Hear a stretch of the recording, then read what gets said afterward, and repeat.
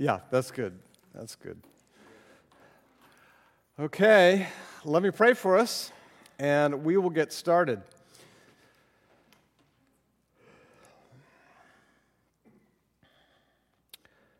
Oh, Father, tonight, every night, I certainly need your Spirit to communicate your word to your people.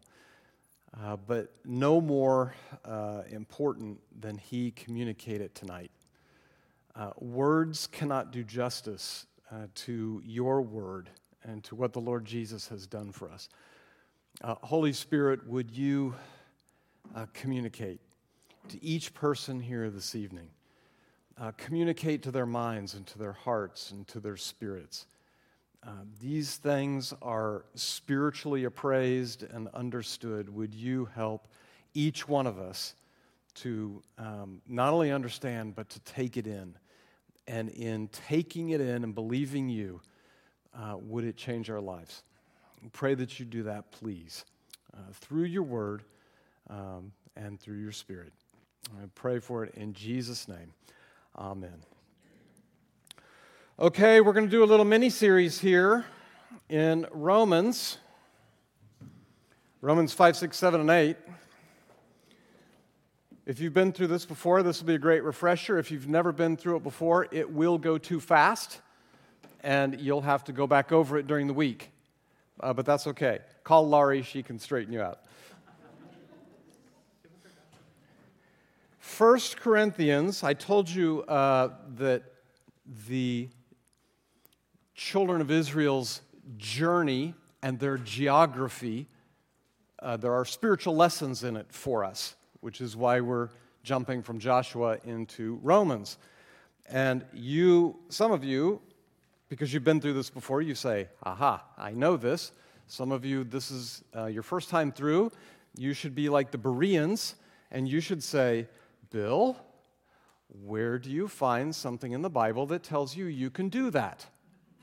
Good question. 1 Corinthians chapter 10, the first 11 verses. Let me read it out of the New Living Translation. Paul is writing to the church at Corinth. He says, I don't want you to forget, dear brothers and sisters, about our ancestors in the wilderness long ago. All of them were guided by a cloud that moved ahead of them, and all of them walked through the sea on dry ground. In the cloud and in the sea, all of them were baptized as followers of Moses. All of them ate the same spiritual food, and all of them drank the same spiritual water. For they drank from the spiritual rock that traveled with them, and that rock was Christ. Yet God was not pleased with most of them, and their bodies were scattered in the wilderness. These things happened as a warning to us, so that we would not crave evil things as they did, or worship idols as some of them did. As the Scriptures say, the people celebrated with feasting and drinking, and they indulged in pagan revelry.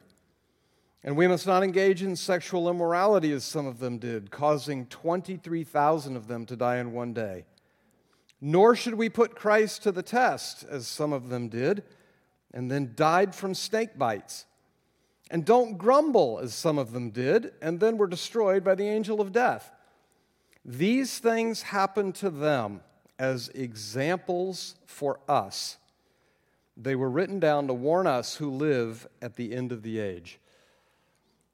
Their journey and their geography have spiritual lessons for us. They really happened to them. I'm not saying that. They really happened to them. But there are spiritual lessons and illustrations from their journey and the geography that we can pick up on and learn from. And Paul listed quite a few of them in this 1 Corinthians passage. So that's my Bible justification for why we're doing what we're doing. Now we're going to be in Romans 5. What's the context for Romans 5? It's Romans 1, 2, 3, and 4. That's the context for Romans 5. You say, well, give me another example of this journey and geography thing. Okay, I will. Besides, we looked at the little thing that the 12 stones they built in the middle of the river that got covered up with water, and there was the identical one built on the other side, and that's where they came out, and there was new grain, right? New energy to live in the promised land as before. Let me remind you who led the children of Israel into the promised land. It was not Moses. Now you say, well, yeah, that's because he got disciplined. That's true. What does Moses represent? The law. Our greater Joshua leads us into the promised land, just as the original Joshua led the people into the promised land. We get in trouble when we try to make Moses lead us into the promised land. And I hope I can show you that this evening. So, living in the promised land. What do I mean by that? Promised land, in quotes. We desire to walk with God in newness of life. But instead, much of the time we seem to live beneath our new life rather than according to our new life. A couple of weeks ago, we talked about the illustration of like Harry and William, both royals, one living perhaps beneath his stature, the other living according to it. We seem to wander around in the spiritually dry and dusty wilderness of self-effort rather than living in the promised land of the abundant life. Was Jesus lying in John 10:10? Let's say no. I have come that you might have life and have it abundantly. Is that true? Don't answer that question. Don't raise your hands. Is that true in your life right now? Do you say, I am living the abundant life that Jesus came to give me? And if you say, I'm not sure I am, then tonight is your night. We seem to wander around and not get to where God wants us to be. We seem to spend much of our time flailing and failing against sin, boxing the air, as Paul talked about. We get frustrated and feel like giving up. We feel increasingly separated from God because we feel we're just not measuring up. We know there must be another way. How do we live in the promised land? How do we cross the river? How do we get across? Well, what we need to do is ask some people who have been there. They've gotten to the other side. Those who've crossed the river have settled the answers to 3 questions and then live in light of those answers.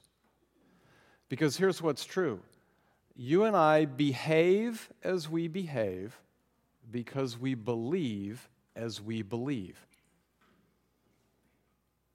What Paul wants to do in Romans is change the way you believe. Because when you change the way you believe, it will change the way you behave. 3 questions. First, how does God see me really? Second question, how do I overcome deliberate sin? Third question, how do I pursue holiness? Joshua has given us a picture. Paul comes along in Romans and gives us the theology that was pictured way back then.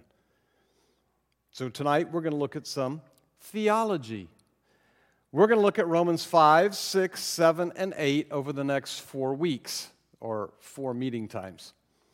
5, 6, 7, and 8. Tonight we're going to talk about chapter 5. Chapter 5, the theological term is justification. In 6, 7, and 8, the word will be sanctification. Where we're headed is at the end of Romans 8, that those whom God did all these things, He also glorified. I don't know about you. I don't feel glorified yet. Do you? But God says it's a package deal. Those whom He justified, He is also going to glorify. If He's done the first one, He will complete the second one. It's already a done deal in the mind of God. You say, don't know that I believe you, Bill. Very good. Romans chapter 8. Let's see. Let's go down, chapter 8. Let's go down to 29. 8:28 you're very familiar with. And we know that God causes everything to work together for the good of those who love God and are called according to His purpose for them. For God knew His people in advance, and He chose them to become like His Son, so that His Son would be the firstborn among many brothers and sisters. And having chosen them, He called them to come to Him. And having called them, He gave them right standing with Himself. And having given them right standing, He gave them His glory. For you non-English majors, this is a past perfect, which means there's an event or a circumstance in the past that has continuing results to the present or even future. Those whom God did all these things, He will also glorify. It is a done deal. And Paul's going to talk about this again in chapter 5. What we're talking about tonight is justification. It's the beginning of our journey with God. It has to do with paying the penalty for sin. Chapters 6, 7, and 8 have to do with the power of sin is broken. And Paul's going to tell us about that. Chapter 5 has to do with our position. Chapter 6, 7, and 8 has to do with our progress. Chapter 5 is about Christ died for us. Chapter 6, we died with Christ to sin. Chapter 7, we died to the law. Chapter 8, we walk in the Spirit. Chapter 5 talks about our new position, our new standing, and our new privileges. 6, 7, and 8, we died to sin as a master. We died to our own self-effort, and we are transformed by the Spirit. This little mini-series in Romans, we're going to talk about a lot of stuff. But we have to begin at the beginning. Chapter 5. How does God see me? Really? The context for Romans 5 is, of course, Romans 1 through 4. If you haven't, you only had to read chapter 5. Hopefully you've read the whole book, but hopefully you've read 1 through 4 before. And we find out in Romans chapter 1, verse 16, Paul says, I am not ashamed of the gospel or of this good news about Christ. It is the power of God at work, saving everyone who believes, the Jew first and also the Gentile. This good news, this gospel, tells us how God makes us right in His sight. This is accomplished from start to finish by faith. As the Scriptures say, it is through faith that a righteous person has life. He starts off telling us what this book is about. This book is about the righteousness that comes through faith. This book is about justification as a beginning point. So he walks through chapters 1, 2, 3, and 4, and he talks about why everyone was lost, why everyone needs what God is trying to provide. And so in 1 through 4, God justifies sinners who believe. That's chapters 2, 3, and 4. How does God justify sinners who believe? By grace alone, through faith alone, in Christ alone. And in chapter 4, his great example of this is Abraham. Remember Abraham? Why did God justify him and declare him righteous? Because God said, look up at the stars in the sky, count them if you can. And Abraham believed God, and God says it got credited to him as righteousness. What did Abraham do? Nothing. He believed God. Paul is saying, guess what? Same thing. Abraham, the law hadn't even been given yet. How could Abraham have followed the law and gained his own righteousness? He couldn't have. This is his point in chapter 4. Therefore, he believed God, and God counted it, reckoned it to him as righteousness. What a great, this is part of what the Reformation was fought about, are these chapters right here. You want to know where does our root go back as Protestants? It goes right back here. Great, great stuff. Chapters 1 through 4, God justifies sinners who believe. What does this mean? There's a wonderful organization of which I was a part, and the term justification came up, and it was said, just as if I'd never sinned. Wrong. That is wrong. This is what justification is. Justification, a legal declaration by which God declares the guilty sinner righteous by imputing Christ's righteousness to his account. Just as if I'd never sinned only takes care of 50% of the problem.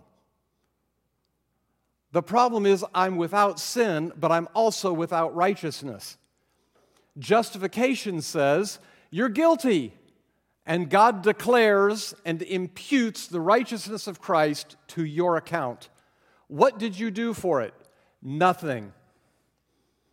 But he gave it to you because you believed him.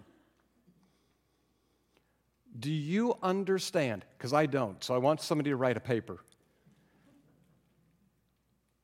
We have received the righteousness of Christ credited to our account.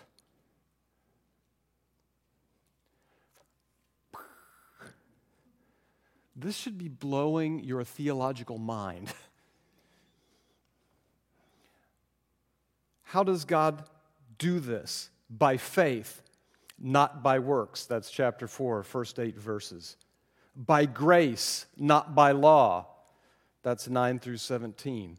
By resurrection power, not human effort. That finishes off chapter 4. Justification,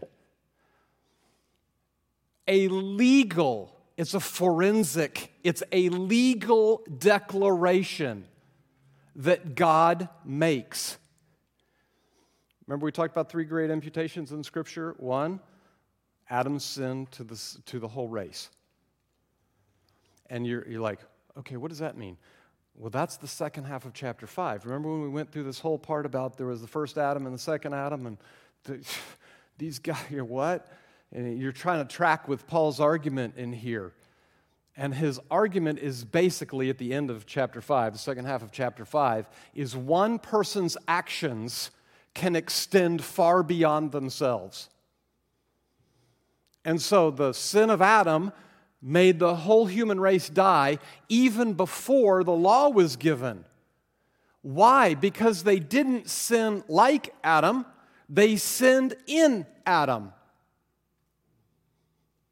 The same way that Levi paid tithes to Melchizedek when he was still in the loins of Abraham.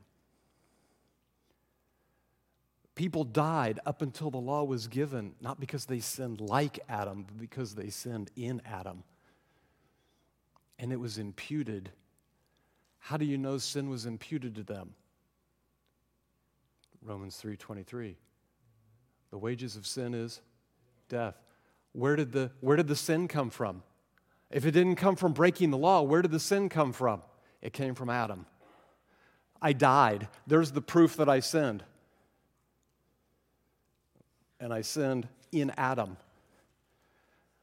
First great imputation. Second great imputation, the sin of the world onto Christ on the cross. Third great imputation, the righteousness of Christ imputed to the account of everyone who believes in Christ for salvation. Justification. By faith, not by works. By grace, not by law. By resurrection power, not human effort. This is justification. A $5 word that tonight, if you've never heard this word before, I want you to walk out with at least $3.50 worth of the $5. If you've heard the word before, I want you to walk out with $5. This is an unbelievable word. And your walk with Christ depends on you getting a hold of this concept, because its outworking will make all the difference in the world to you. Justification, a legal declaration by which God declares the guilty sinner righteous by imputing Christ's righteousness to his or to her account. God justifies sinners who believe. And what do we learn then in chapter 5? That's the setup for chapter 5. We find out that the justified live forever in God's grace. Let me read the first few verses of chapter 5. And don't read along with me, if you will. I just want you to close your eyes and listen. Just close your eyes, and I'm going to read it slowly. Just let these words sink in. Therefore, right? First thing you ask when you hear therefore is, what is it there for? It's therefore the follow-on to chapter 4, where Paul has been talking about justification. Therefore, since we have been made right in God's sight by faith, justification, we have peace with God because of what Jesus Christ our Lord has done for us. Because of our faith, Christ has brought us into this place of undeserved privilege where we now stand, and we confidently and joyfully look forward to sharing God's glory. We can rejoice too when we run into problems and trials, for we know that they help us develop endurance. And endurance develops strength of character. And character strengthens our confident hope of salvation. Open your eyes. You and I no longer live where we used to live.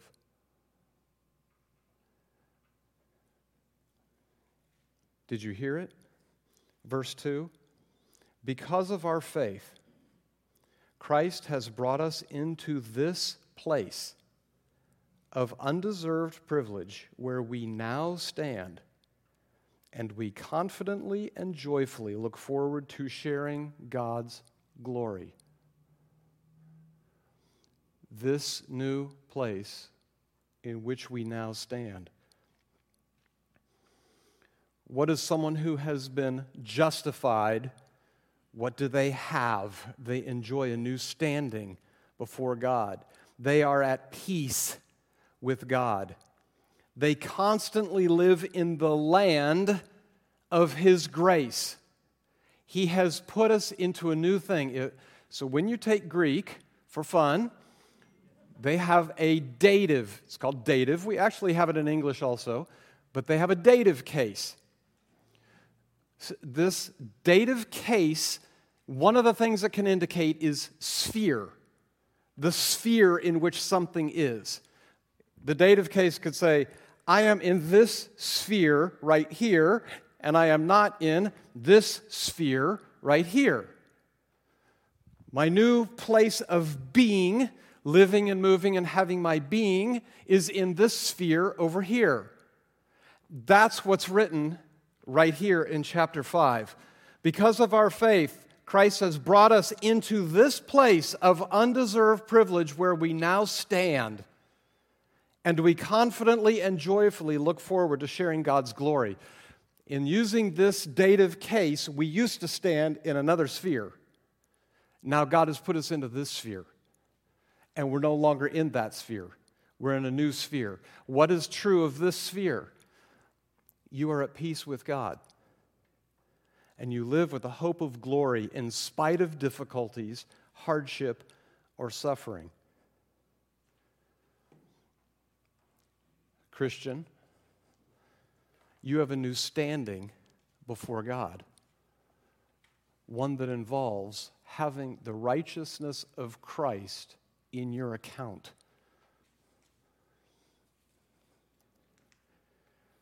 Justified. Not only your new standing is a justified one. There is no more threat of punishment because the judicial issue of your sin, the guilt that went with that, and the condemnation that went with that have been done away with. Done away with. You're no longer in this sphere. He moved you to a new sphere where there are new things that are true about you. Is this making sense to you? I know I'm belaboring this thing, but I so want you to get this concept. There is no more threat of punishment. The judicial thing between God and you is done, taken care of through our amazing Lord Jesus Christ. You are reconciled. There is no more hostility or anger. This is the relational component between God and us. There's no more hostility or anger in this new sphere in which we live now. No more punishment. No more hostility or anger from God toward us. Done.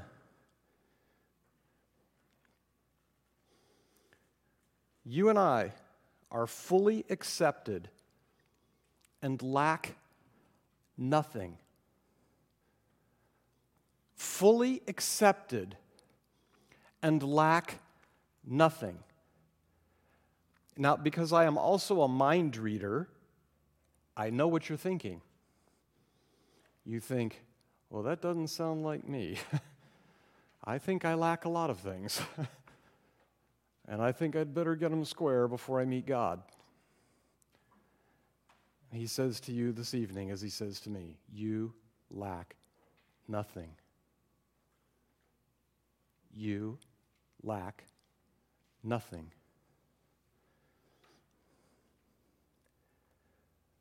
The justified live forever in God's grace. They enjoy a new standing before Him. They also enjoy a new security. So let's talk about the second half of Romans 5 here. Why do I have a new security that I didn't have before? Because of God's love for them as seen through Christ. Remember what he says? You've memorized some of these verses. Remember 5:8? I think you do. Oh, let's start in 6. Gosh, it's such good stuff. Verse 6, when we were utterly helpless, Christ came at just the right time and died for us sinners. Now, most people wouldn't be willing to die for an upright person, though someone might perhaps be willing to die for a person who's especially good. But God showed His great love for us by sending Christ to die for us while we were still sinners. Do you understand what we were? Helpless. Failures. If you're a sinner, you've missed the mark.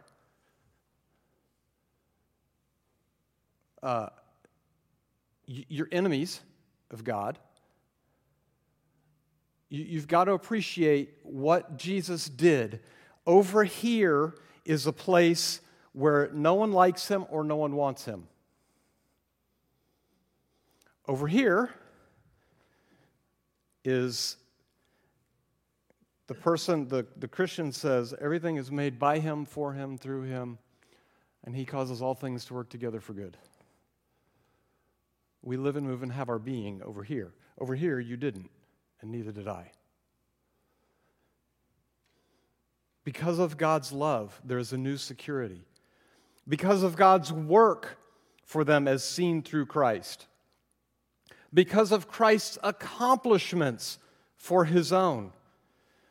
The bottom line of the second part of chapter 5, if when you were an enemy, he brought you into his family, how much easier is it for him to keep you forever as a family member?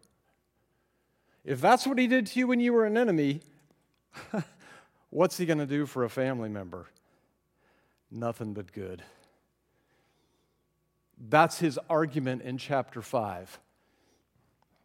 It's easier to keep a friend than to save an enemy. Let me illustrate it another way. There's a prisoner, and he's standing before the judge, and there is an attorney, and the attorney takes the prisoner up to the judge, and the judge says, Bill, you're guilty of sin. In fact, sin upon sin. You were born sinful in Adam, and you've done nothing but sin ever since. How do you plead? As a Christian, do you know what you pled? Guilty. Guilty, Your Honor. Right at that point, your advocate stepped up to the bench and wrote something using his own blood to write the note and gave it to his father, who is the judge. The judge opens it and reads it and says, pardoned. He stands up from behind his bench with the advocate, and he walks you through a door behind the bench, and you walk into his family room, and he says, welcome. Welcome, Bill. And there's no doorway behind you anymore. You are now in the family room because of what your advocate, your Savior, has done for you. He has taken care of your debt, and he has brought you into his family. And he says, I can't wait to rule and reign with you.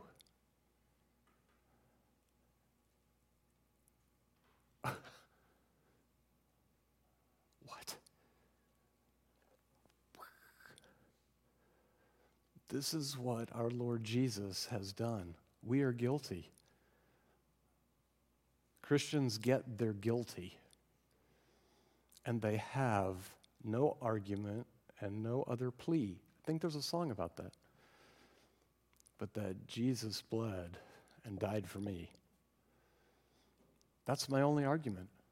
It's the only thing I have to stand on. He said he would do it. I believed him. And he's taken me from the enemy, the position of an enemy, to the position of a son. And I share in the righteousness of his own son.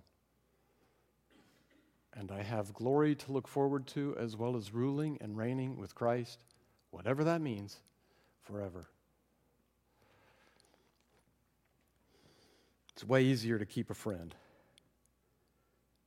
to keep a family member, than to save an enemy. Let me illustrate this yet one more way, to see if I can't continue to communicate this concept to you. How does God see me really? Before I lived in the land of works, I was a sinner. I was condemned and under punishment for my sins. I was separated from God. I was unclean. My eternal destiny, from my perspective, was still a little uncertain because I got to get more on the positive side than on the negative side. And difficulties, hardships, and suffering must be, if there is a God, must be His punishment. Now, this land that you and I used to live in, the walls of this land are 1,000 feet high all around you.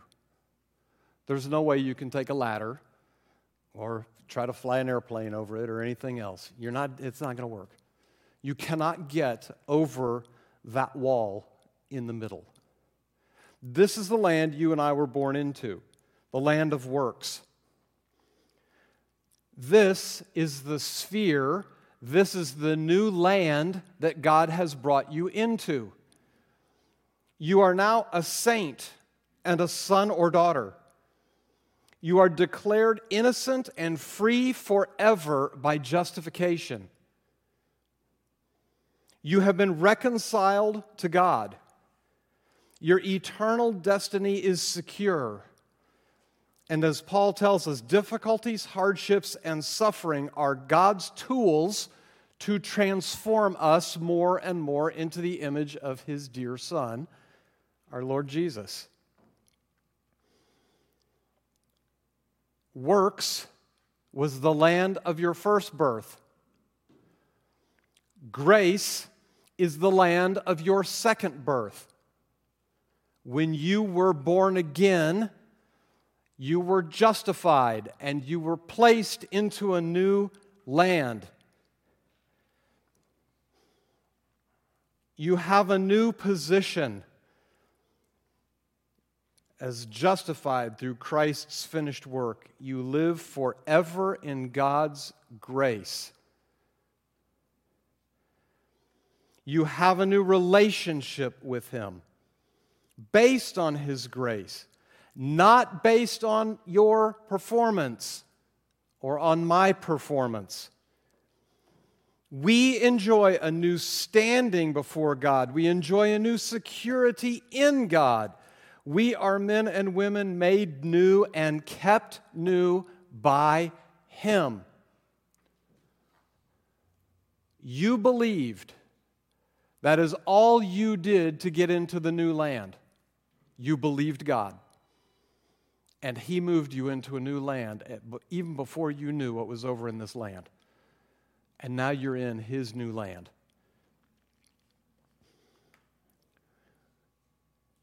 The truth is this: God has never loved you and set His affection on you because of who you are or because of what you've done. He's always loved you and set His affection on you in spite of who you are and in spite of what you've done. I was teaching this material in Ethiopia a number of years ago. And there was a group of there may have been 60. It's kind of hard to tell. And there was a fella about halfway back. As I'm looking out the audience, he sat right about there. And I just remember he had on a red shirt. And I'm teaching through this stuff, and every once in a while I just hear someone going, I mean, that's what it sounds like to me. And I'm thinking, is this guy not paying attention? I don't know.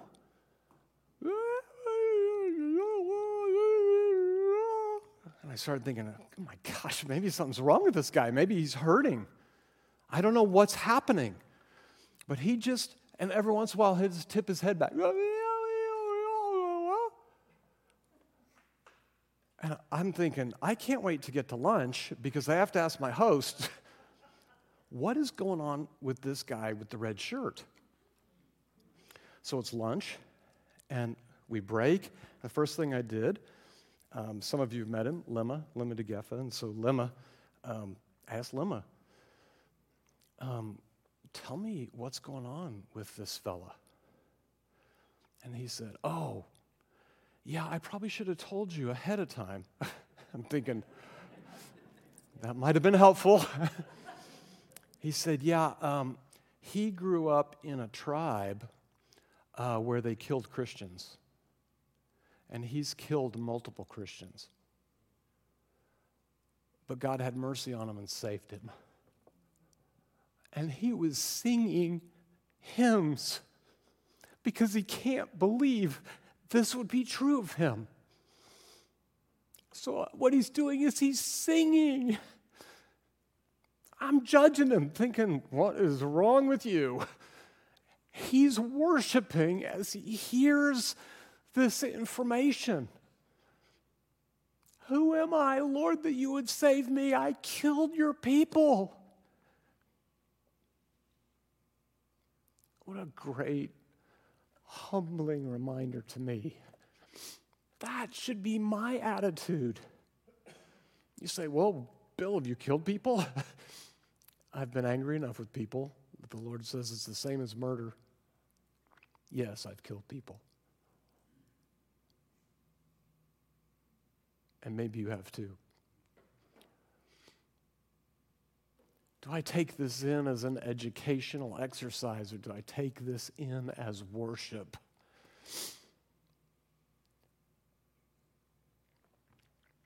We are men and women made new and kept new by God.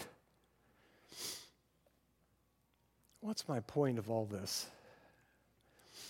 As a result, in the Promised Land, there's freedom from spiritual bookkeeping. This is one of the most pervasive, persistent, discouraging, and defeating enemies we bring with us into the Promised Land. The mindset of spiritual performance or spiritual bookkeeping. And the sword we have to use to slay this enemy is the sword of justification. That's why I was laboring over making sure you're clear on this concept, because now I need you to pick up the sword of justification, and we got to do some business.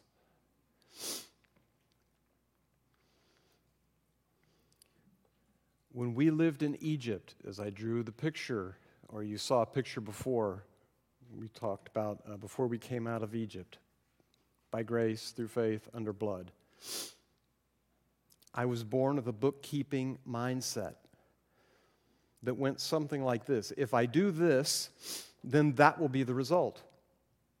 If I behave rightly, then I'll be accepted and loved.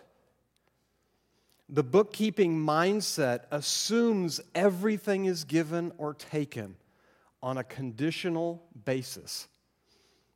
You're familiar with the bookkeeper, right? They have columns, pluses and minuses, and you want to have more in the bank at the end of the day than less. It's kind of how that works. You and I were born with a bookkeeping mindset. Do you remember the book of Job? You remember my song. Oh, you better watch out. Better not cry, better not pout. I'm telling you why.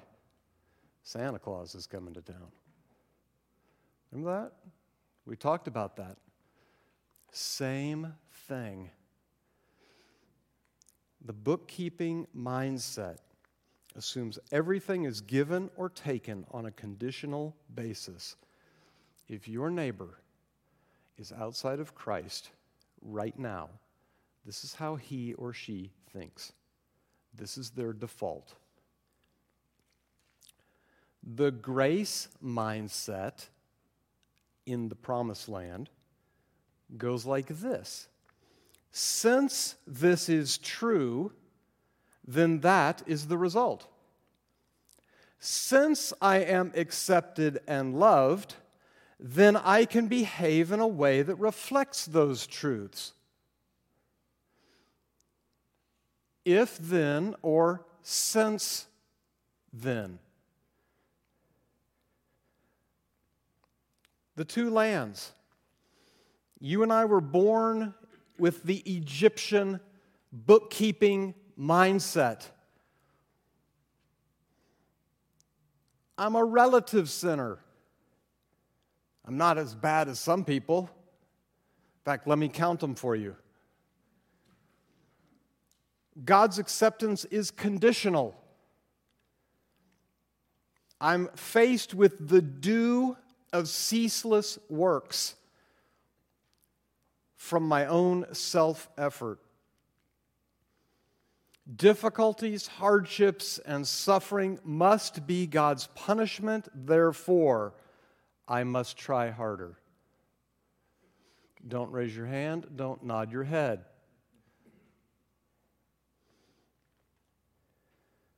When you take this, remember, when they came out of Egypt, I made note that these were what we would call today saved people. God wasn't killing off unsaved people in the wilderness. What's he doing? He's illustrating. Remember, Paul said he's writing these things as warnings to us. So you bring this bookkeeping mindset and you try to go into the promised land and live there, and you can't. You find yourself back in the wilderness. Because when you keep trying the bookkeeping mindset, you wind up in the wilderness, not in the promised land. The promised land. You are a saint and a son or daughter.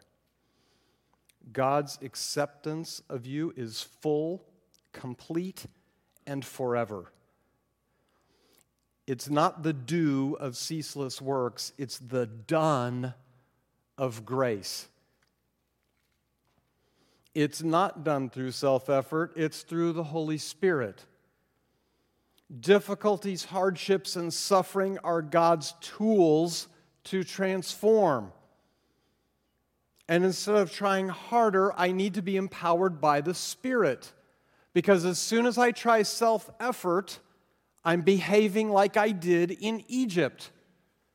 And that won't help me here in this new sphere in which I live.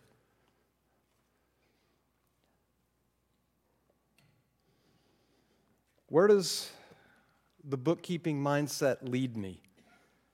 Shame, defeat, fear, hiding, and independence from God.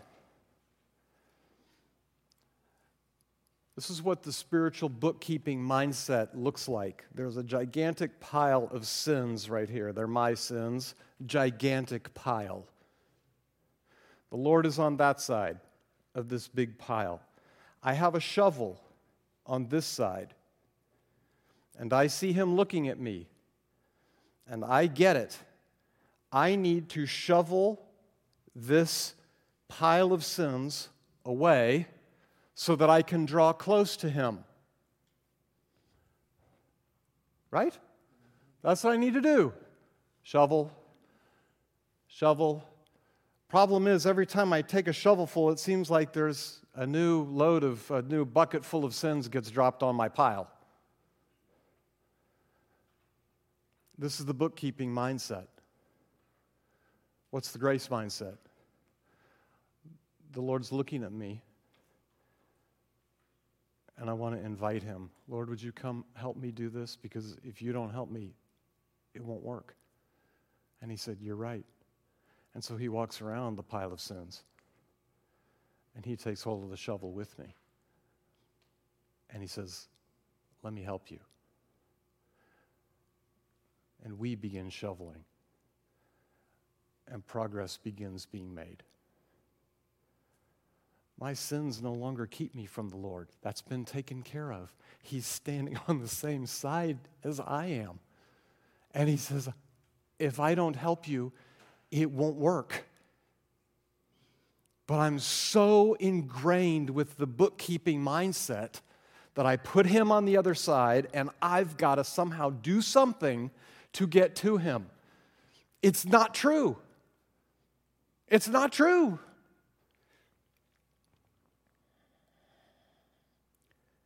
How do I know if I'm doing spiritual bookkeeping? Do I always need to look like I have it all together? Do I ever choose not to speak the truth in love to someone because of what he or she or others might think of me afterward? Do I spend lots of time trying to please people? Do I ever feel God is withholding some good thing from me until I perform better? Do I avoid addressing sin for fear of whacking? Meaning God will whack me. If I address somebody else's sin, what's God going to do to me?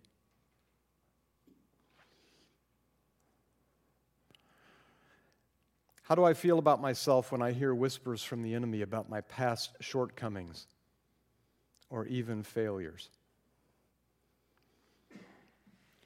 Can I celebrate another's win without jealousy?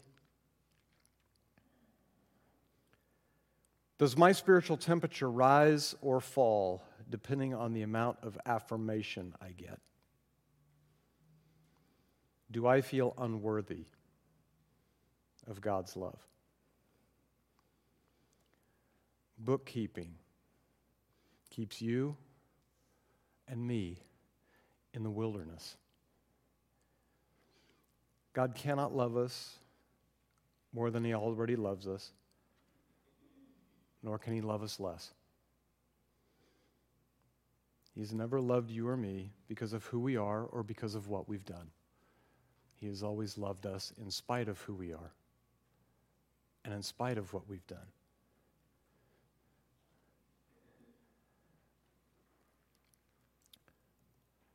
How do I cross the river?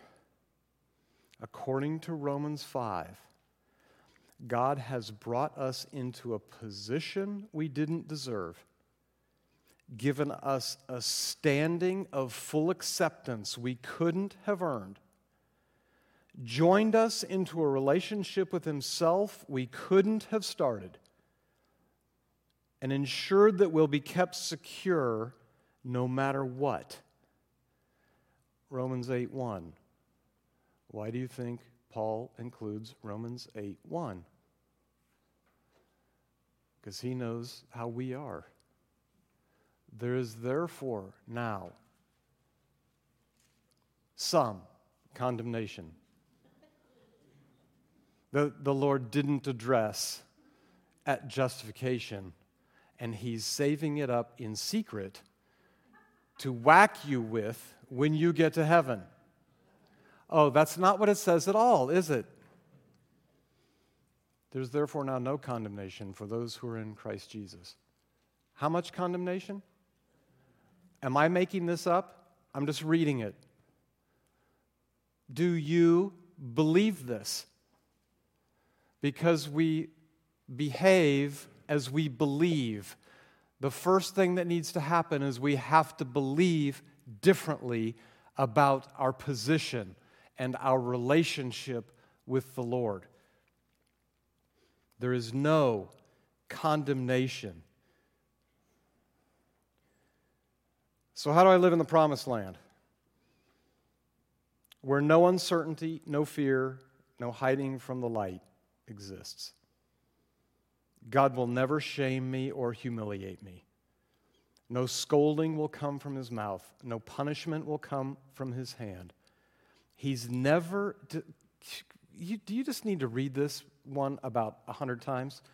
He's never disappointed in me. He never rejects me. I'm fully accepted. I'm secure. I have His help. He hasn't and won't withhold one good thing from me.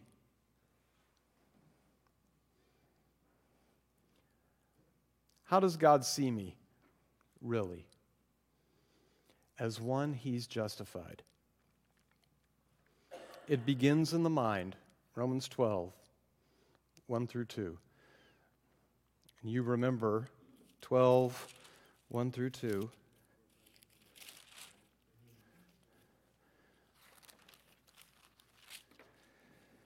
And so, dear brothers and sisters, I plead with you to give your bodies to God because of all He has done for you.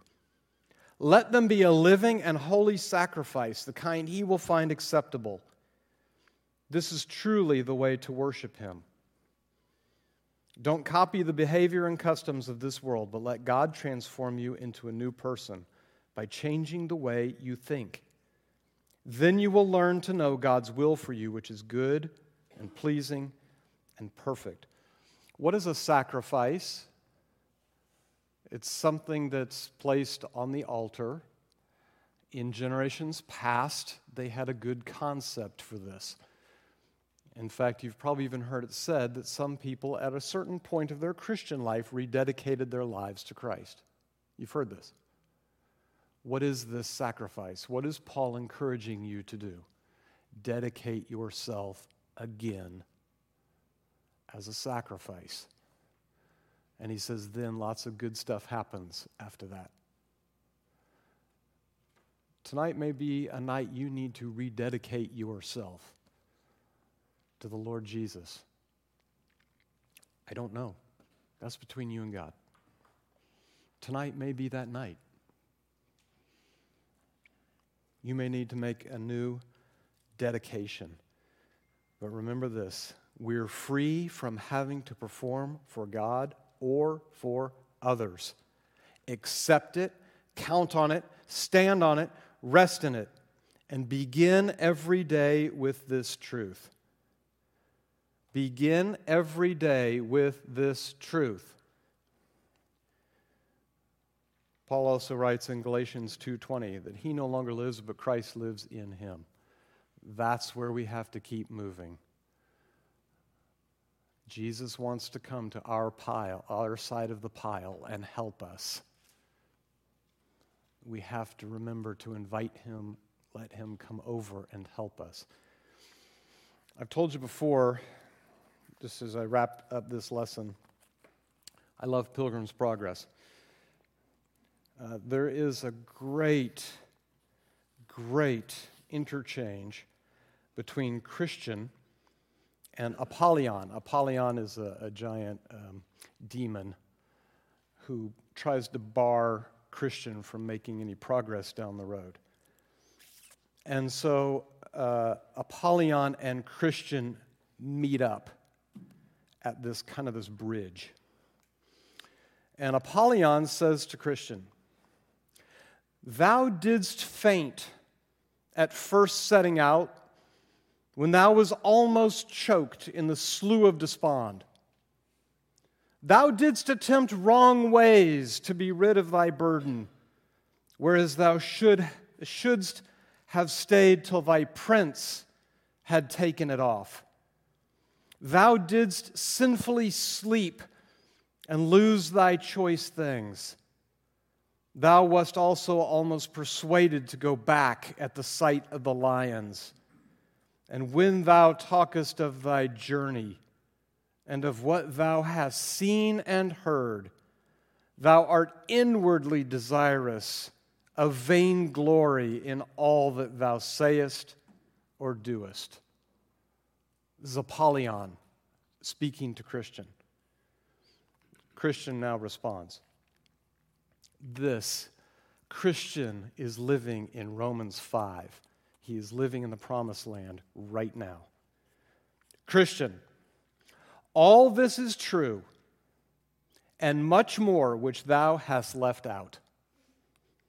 But the prince whom I serve and honor is merciful and ready to forgive. But besides these infirmities possessed me in thy country, for there I sucked them in, and I have groaned under them, been sorry for them, and have obtained pardon of my prince. Apollyon is now in a grievous rage. I am an enemy to this prince. I hate his person, his laws, and people. I am come out on purpose to withstand thee. And Christian says, Apollyon, beware of what you do, for I am in the king's highway, the way of holiness. Therefore take heed to yourself. Then Apollyon straddled quite over the whole breadth of the way. Apollyon, I am void of fear in this matter. Prepare thyself to die, for I swear by my infernal den that thou shalt go no farther. Here will I spill thy soul. Then Apollyon, espying his opportunity, began to gather up close to Christian, and wrestling with him gave him a dreadful fall. And with that, Christian's sword flew out of his hand. Then said Apollyon, I am sure of thee now. And with that, he had almost pressed him to death, so that Christian began to despair of life. But as God would have it, while Apollyon was fetching of his last blow, thereby to make a full end of this good man, Christian nimbly reached out his hand for his sword and caught it, saying, Rejoice not against me, O mine enemy. When I fall, I shall arise. Micah 7:8. With that, he gave him a deadly thrust, which made him give back as one that had received his mortal wound. Christian, perceiving that, made at him again, saying, Nay, in all these things we are more than conquerors through him that loved us. Romans 8:37. And with that, Apollyon spread forth his dragon's wings, and sped him away, that Christian saw him no more. So when the battle was over, Christian said, I will here give thanks to him that hath delivered me out of the mouth of the lion, to him that did help me against Apollyon. Christian understands who he is, and when he was attacked with his failures from before, he said, all of these things are true and many more besides. Because he knows whose he is. And he knows the land in which he lives. And he knows the king of that land. And he knows him so well that he doesn't have to fear or fret. He approaches everything with the Word of God. And that is his sword.